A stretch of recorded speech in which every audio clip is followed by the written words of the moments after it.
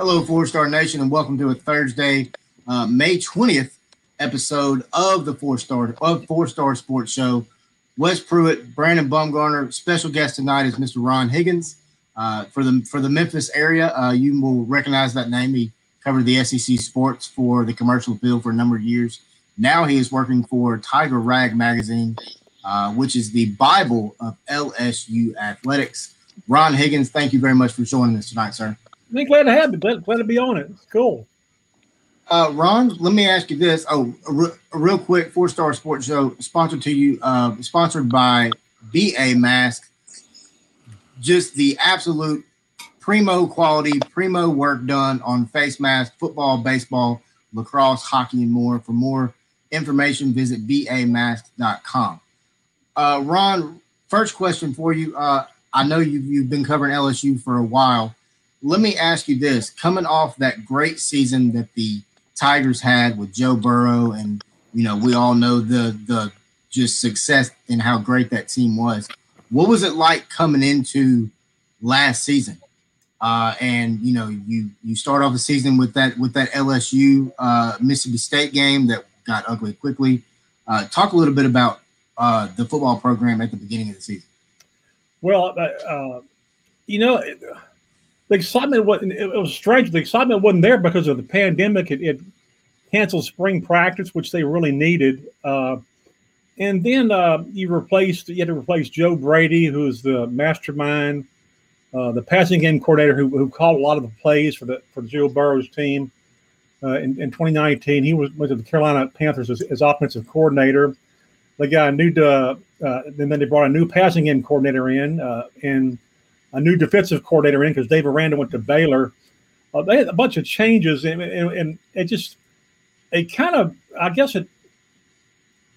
started going downhill. I mean, first of all, they lost a ton of people to the pros. They had 14 drafted, I think 5 in the first round.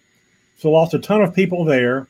And then they started having people just, skip the season. Jamar Chase, their best receiver, opted out on August 1st. Tyler Shelvin, their best defensive lineman, opted out before the season, and you just got the feeling it wasn't going well. The first game defensively, really all season, they looked confused defensively. The defensive coordinator they had, Bo Pelini, who came back here, he was at LSU a long time ago. He came back as defensive coordinator, and he looked like he didn't know how to deal with modern day offenses, and the communication was bad. That they got beat by some teams they shouldn't have gotten beat by. Then the third game of the season, starting quarterback Miles Brennan gets hurt. He plays the whole game, but he suffers like a torn abdomen, and he's out for this year. So now you're left with 2 freshmen, and they have to dumb their offense down to make it really simple. And defenses tee off on them. And but at the end of the year, they switched quarterbacks to go to Max Johnson. And it worked. They beat Florida, and then they beat Ole Miss. They finished 5-5. I didn't know if they could make it to 5-5 after watching them most of the year. But by the end of the year, they had lost 34 people off the 2019 team. And that just absolutely it just killed them. They could never get anything going. And even then, they could have flipped that record to like 8-3 real easy, or 7-3 real easy if they beat Missouri, if they beat Mississippi State, a couple teams they're supposed to beat, but it didn't happen. But still, they lost so many people, it just couldn't overcome it. And some of the new coaches they got weren't that good, and that's Ed Orgeron's fault. We'll talk about that in a second. But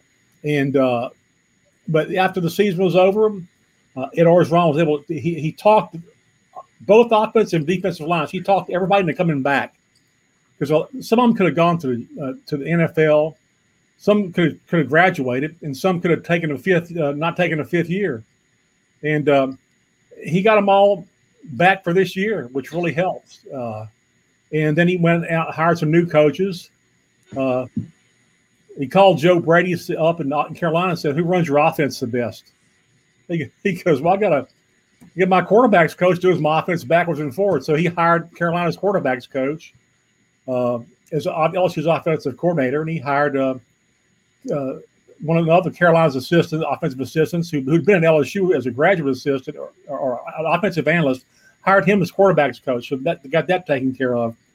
Hired another guy, defensive guy from the pros as defensive coordinator.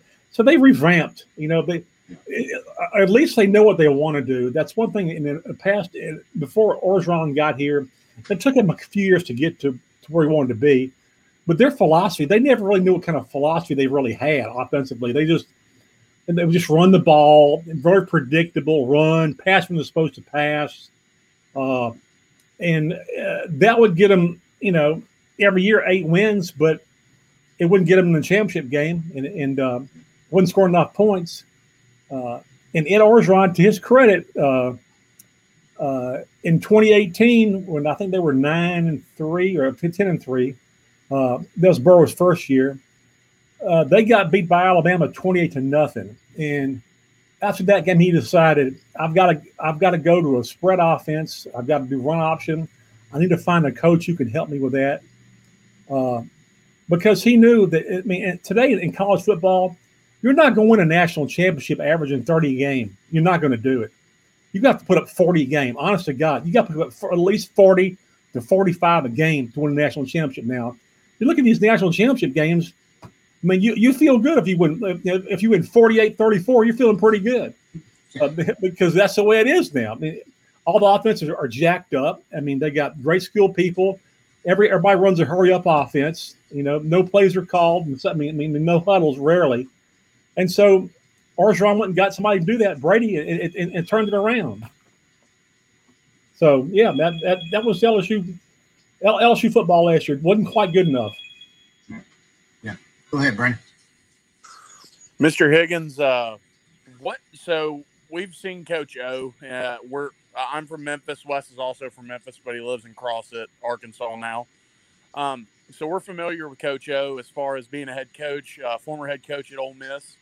What do you think of his growth as a head football coach from Ole Miss to, I believe, D coordinator at USC to interim head coach at USC to interim head coach at LSU and now head coach national champion?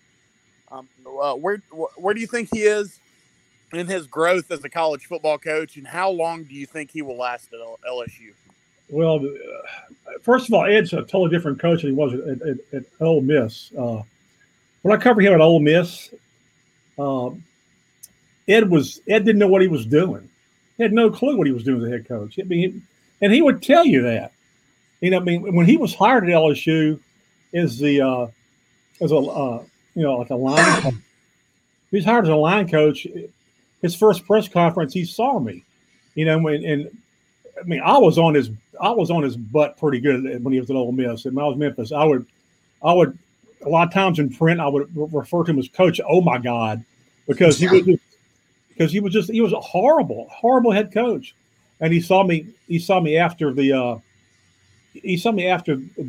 press conference when he was introduced to LSU as a line coach, and he goes, "Hey, I know you and I didn't get along in Memphis, but I'm kind of putting that all behind me." I said, Ed, it was never anything personal. I said, you're just a horrible head football coach. Then he goes, you're right. I was terrible. He goes, I micromanaged all my coaches. He goes, I didn't know what I was doing, and he really didn't. He came from USC where Pete Carroll coached, and he practically had Pete Carroll on speed dial on his football field because he didn't. He was so unsure about stuff. He'd be calling it was incredible. You're wondering, how did this guy get a job at Ole Miss? He gave a great interview, and he always has what he calls this notebook with his plan of what he wants to do with the program, and it looks great on paper. But if you don't know how to do it, and Ed didn't understand how to be a head coach at that point. But when he went to USC, and coached a little bit under Kiffin, and then became interim coach, he understood that you're involved, but you don't overcoach. You know what everybody's doing. You step in when you're supposed to step in, but you let people coach. and he learned how to be a head coach. And he came to LSU, and I guess again they hired him. He was an interim for most of one season. Then they hired him as head coach. And I know everybody went crazy at the time. They didn't think he was. Of course, look, let's face it. Nobody would have hired Ed Orgeron but LSU at that point. There weren't people beating down the door for Ed Orgeron. But I thought it might work because he was a guy that he already knew what the mistakes he made, most of them. And it's rare that you find a coach that already knows the mistakes he made. And not to say that he hasn't made some sense, but he came here and basically hired people, left them mostly alone. A couple of cases where he was justified. But and again, every time that he saw something that needed to be fixed here, whether it was in game or they had a problem with, anything, tackling it one week or whatever, it was addressed. It was fixed the next week. I think only once. I think only once he's lost one game after losing the previous game. Things are fixed, and that's the best thing about him. He realized that he had scored. You got to score a lot of points. But again, he hired a guy in Joe Brady from the Saints who was like almost like an offensive analyst almost, and he got lucky. And he'll tell you he got lucky. Remember talking to him last spring after the 2019 spring in 2020 spring when they didn't have anything to do. He was up in his office basically all spring, just pacing the floor, making recruiting calls, and he had a weight bench in his office. I guess he just did chest presses all day. I don't know, but he told me he goes I didn't know how good Joe Brady was. I was just as shocked as anybody else. He had really. I think he's grown as a coach. He still has made mistakes, and this is, I guess you could call this charming about Ed, or some people will look at it as a train wreck element. But when he was at Ole Miss, you almost assumed everything he said was a lie because he was so unsure of himself that he would you ask him any question. Is the sky blue? No, I don't know if it's blue today or not. He really couldn't honestly answer a question. Now he's he's truthful to a point where you go, oh, Ed, I don't know if you should have said that. Case in point. Sometime during the spring, we had Zoom teleconferences, we all do. And we're talking about the coaches he hired this time around as compared to a year ago. He goes, and we asked him what was the difference. He goes, well, this time around, I interviewed the candidates. We're like, what did he say? I mean, he didn't interview the guys he hired last year. No, we're like, how in the hell how do you do that? How do you hire people and you don't interview them? Really? Wow. We're like, you're like, oh, Ed. But this time he interviewed people, and he got the people he liked. We'll see what happens. They've got 3 good quarterbacks. They got some more coming in. LSU it's amazing. For years, they couldn't get a good quarterback. They kept having great receivers, which was kind of a bizarre element of LSU football because they didn't throw the ball worth a damn forever, and they kept getting these great receivers like Odell Beckham and Jarvis Landry and all these people. Like, why do you want to go there? They're not going to throw the ball. But once Joe Burrow came, and what that year did for LSU football was all of a sudden that's the place to go play it. I like that offense. It looks fun. They're throwing the ball. They're catching the ball. So now they're getting their share of some really good recruits and getting some of them. Really good receivers. So 2019 will have a lasting effect. But last year, it just they needed to have spring last year, and in 2020 they didn't have it for that team, and it was obvious early in the year, and it just never. It was a struggle all season. Yeah, most definitely. When you look at talking about spring, looking at the spring that they just had their is it the blue and gold game, I believe is what they call it. Just a few weeks back. Talk a little bit about the quarterback room. For a long time, LSU kind of had a knock on not having a Joe Burrow type quarterback. I know it's hard to replace Joe Burrow. We saw Brad Johnson's son do an amazing job last season. Do you think it's his job, or do you think somebody else may come in during the spring and take it? No, I still think. I mean, I treat him and Miles Brennan, the guy who opened the year. The guy who Yeah, opened the year, he was pretty damn good till he got hurt. I mean, he was really good, uh, and he looked good in the spring. He looked good in the spring game, and so did Max Johnson. Uh, it's going to be between those two. They got Garrett Nussmeyer as a freshman, the true freshman. He came in early this spring, son of Doug Nussmeyer, a longtime college offensive coordinator and assistant, smart kid. He's a third quarterback. Their quarterback is it's a good room. Of course, T.J. Finley transferred out of there. He a kid from Ponchatoula, Louisiana, which is close to Baton Rouge, 6'6", 245. You look at him in a uniform, it's like a tight end playing quarterback. Uh, Big arm, but TJ had trouble processing reading defenses quickly. There was just it took him a little too long. Uh, and that was his weakness, and probably something needs to be cleared up. So he entered the transfer portal. He's out there right now, but they like their three quarterbacks. They got some good running backs coming in. They have some good running backs coming back. Uh, they like what they have, and particularly defensively. I mean, they got about everybody back defensively. They got Derek Stingley Jr. They probably one of the better sets of cornerbacks in the nation with Eli Ricks and Derek Stingley Jr. So they're feeling pretty good about their defense. good, man. Mr. Higgins, so I'm a Memphis fan. Wes is a Memphis fan. We know you spent a lot of time here. What can you tell us about Peter Parrish? What type of athlete he is? What he might bring to the table for the University of Memphis? If he might be might be able to win the starting job. We just had a transfer in from Arizona, Grant Gunnell. He's a very, very good football player. He was also recruited by LSU. But what can you tell most of our fan base for the Four Star Sports Show that is Memphis fans what to expect out of Peter Parrish? Peter Parrish is a very mobile quarterback, a good run option guy. He can throw off the run. Uh, uh, the best part about Peter is probably the most mobile of all the LSU quarterbacks they had. Uh, you know, again, caught in a situation where didn't really have a fair chance because it was just, it timed out that too many good people were there at that point. Uh, uh, Basically, a good kid, got in a little bit of trouble here, and that's why he transferred. But every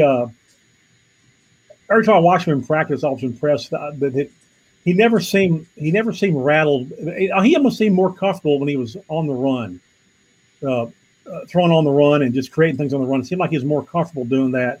And I thought he was really good at the run option, pretty good at ball fakes. So I would describe him as crafty. I'd say he was crafty. I don't know if he's a guy who can just sit back there and throw all day out of a shotgun, uh, but I think he can do a lot of things out of there. Yeah. That's what I like to hear as a Memphis fan. And also, my last question for you. So, the transfer portal has just taken a huge toll on college athletics, basketball, football, baseball, all sports. How has Coach O down there at LSU used the transfer portal? I saw they just landed defensive back Major Burns from Georgia. Yeah. Um, They got a linebacker from Clemson also. Yeah. I've seen what Coach O's kind of done down there as far as the transfer portal, adding on to the number 3 recruiting class in the country for 2021. I think LSU has potential to be extremely good this year in a quiet fashion. I'm not going to sit here and tell everybody that they're going to beat Alabama, but I agree. I will say if you're going to beat Alabama, this year's the year to do it when they have to replace all these guys. And LSU fans I think, in my honest opinion, should be excited for this season. So they are excited, but I never, they'll always look at it. If Nick Saban is above ground and breathing, you're chasing Alabama. No matter how many people you're replacing, they've had years before they replaced a lot of people, and we're still really good. But yeah, I mean, Ed Orgeron's always used the portal to fill needs. He's always saved some scholarships, even after the 2 signing periods during the year. He's always saved some, like 2 or 3, to fill gaps where he thought he needed gaps filled. And he's done it just tremendously. I mean, the first 2 he signed were Cole Tracy, a place kicker, and Joe Burrow. Cole Tracy basically got LSU 10 wins in Joe Burrow's junior year. I mean, because LSU's offense would stall out, and Cole Tracy was, as a field goal kicker, was money, just money. And then, of course, Burrow was great. In 2019, he was great.